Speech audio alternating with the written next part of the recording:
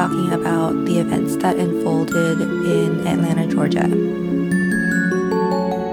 So I was kind of going back and forth about what to post this week. I have a couple of pre-recorded episodes for when I don't have the energy to record something new. And that's how I felt the last couple of days, just very low on energy and very drained from the events that have recently happened. However, I decided that I should add in my 2 cents about these recent events that impact women and also specifically Asian American women. So that's what I'm going to do in this episode. So like I mentioned at the time of recording this, I just feel very tired and somewhat numb from the news. Perhaps just it's my body's way of trying to process the shock and also grief that I feel for the victims. For people who are not aware of what has happened, a few days ago, a white gunman killed 8 people at 3 massage parlors in the Atlanta, Georgia area. The victims were predominantly Asian. I believe it's 6 out of the 8 women that were killed were Asian. And many people in the Asian American community are rightfully angered by this hate-induced crime. I'm not really someone who is knowledgeable enough to unpack this crime in a very detailed or insightful way, so if you're looking for resources that can help kind of go into detail about what's happened and why it's so wrong on so many levels, I would recommend going on to Instagram. You can find a lot of accounts such as AAPI Women Lead. You can go on to Nextshark, or you can go on to similar sites and get a lot of details through there. However, I do want to add a few comments from my own perspective, and like I mentioned, there are a lot of levels to unpack, but here's a few to get us started. We can start with the gunman, the killer. So his name and his photo gets shared through the media so much. I've seen him on several posts. However, this is something that should not be happening because it only glorifies the gunman more, and it gives the opportunity of motivating other deranged people to do something similarly violent in order to get their moments of infamy and get their mugshots passed around too. It's hard because people and the media hardly mentioned anywhere that I've seen what the actual victims' names are. I've seen them on 1 or 2 Instagram posts where it's coming from an Asian media perspective where they're trying to honor the victims, but in the general media, I don't see the names of the victims being displayed very much, and I know that there have been concerns about them even pronouncing the victims' names correctly. There is concerns that they're not going to care and they're just going to gloss over their names. So it's hard trying to honor the actual victims when the focus itself is just on the perpetrator, this white guy.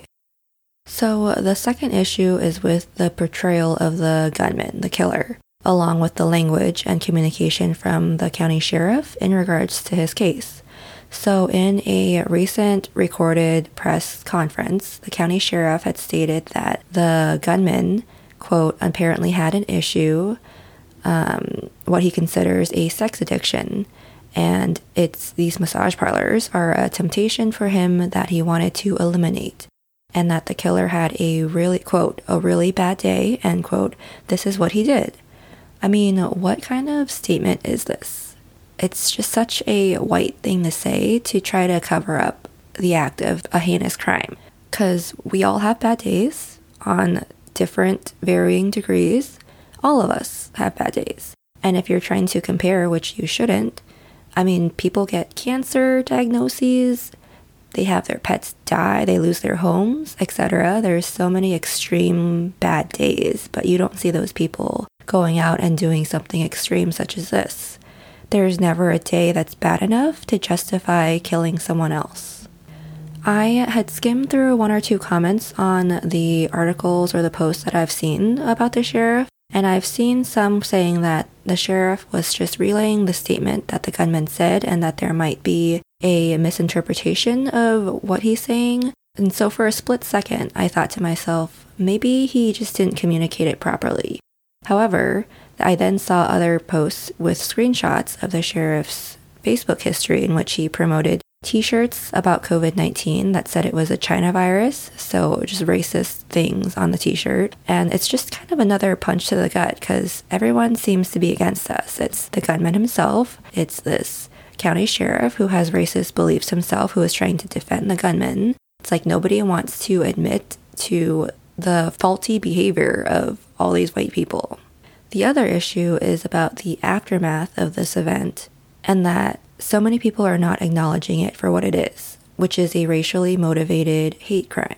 There are many well-recognized people, including even just the president and the vice president, who have issued statements saying that they are keeping the Asian American community in their thoughts and prayers, but that they don't yet know the motive of the attacks or that the motive is unknown. And I believe it doesn't take a genius to see that the shootings are a hate crime. Why can't other people acknowledge it as such? It's so clear to those in the Asian community, along with those in the BIPOC community as well, Black, Indigenous, people of color.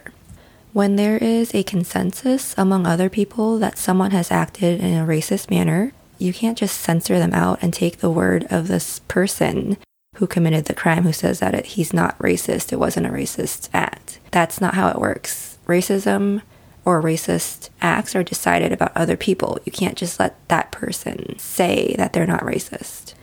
The other thing to note about this crime is that it was not only racially motivated, but also targeted towards Asian women. There's a long history of fetishizing Asian women in America, which I won't go into detail about, but I will confidently say that it's something that almost all Asian American women have dealt with before to some extent, and that includes myself. Overall, it's just mentally and emotionally exhausting dealing with all of this news. Part of me allows myself to disconnect from social media and I don't check my phone. I, just process my own thoughts separately, but a part of me also feels very responsible to keep myself informed and not ignore what's going on in the Asian American community because I feel like I am responsible for knowing what's going on. But it's a lot. It feels like something happens every single day. You see news of elders being pushed or attacked. You see news in Oregon of Asian businesses getting their windows smashed in with rocks. All of these hate crimes and xenophobic behaviors being exacerbated by COVID-19 and people feeling that they have the right to treat us this way. It's just a very overwhelming sensation. And why does it feel that way? It's because I and many others can see ourselves in those situations. We can envision ourselves or our loved ones getting hurt, and it just hits too close to home. I think it's hard because we know that there's not going to be an overnight solution. Things aren't going to get better immediately, and we'll just need to stay vigilant and watch out for each other. The xenophobic and racist sentiments towards Asian Americans is nothing new, and it's increased exponentially within the past year. However, the Asian American community is strong and resilient, and we can shine in the face of adversity because of our parents and elders who have showed us how. And even though these events are disturbing and horrific, we can move forward with greater determination to let our voices be heard and for people to know that we will not stand to be treated this way. Thank you for listening to Midnight Vowels. I hope you all are staying safe, and I will talk to you next time. Bye.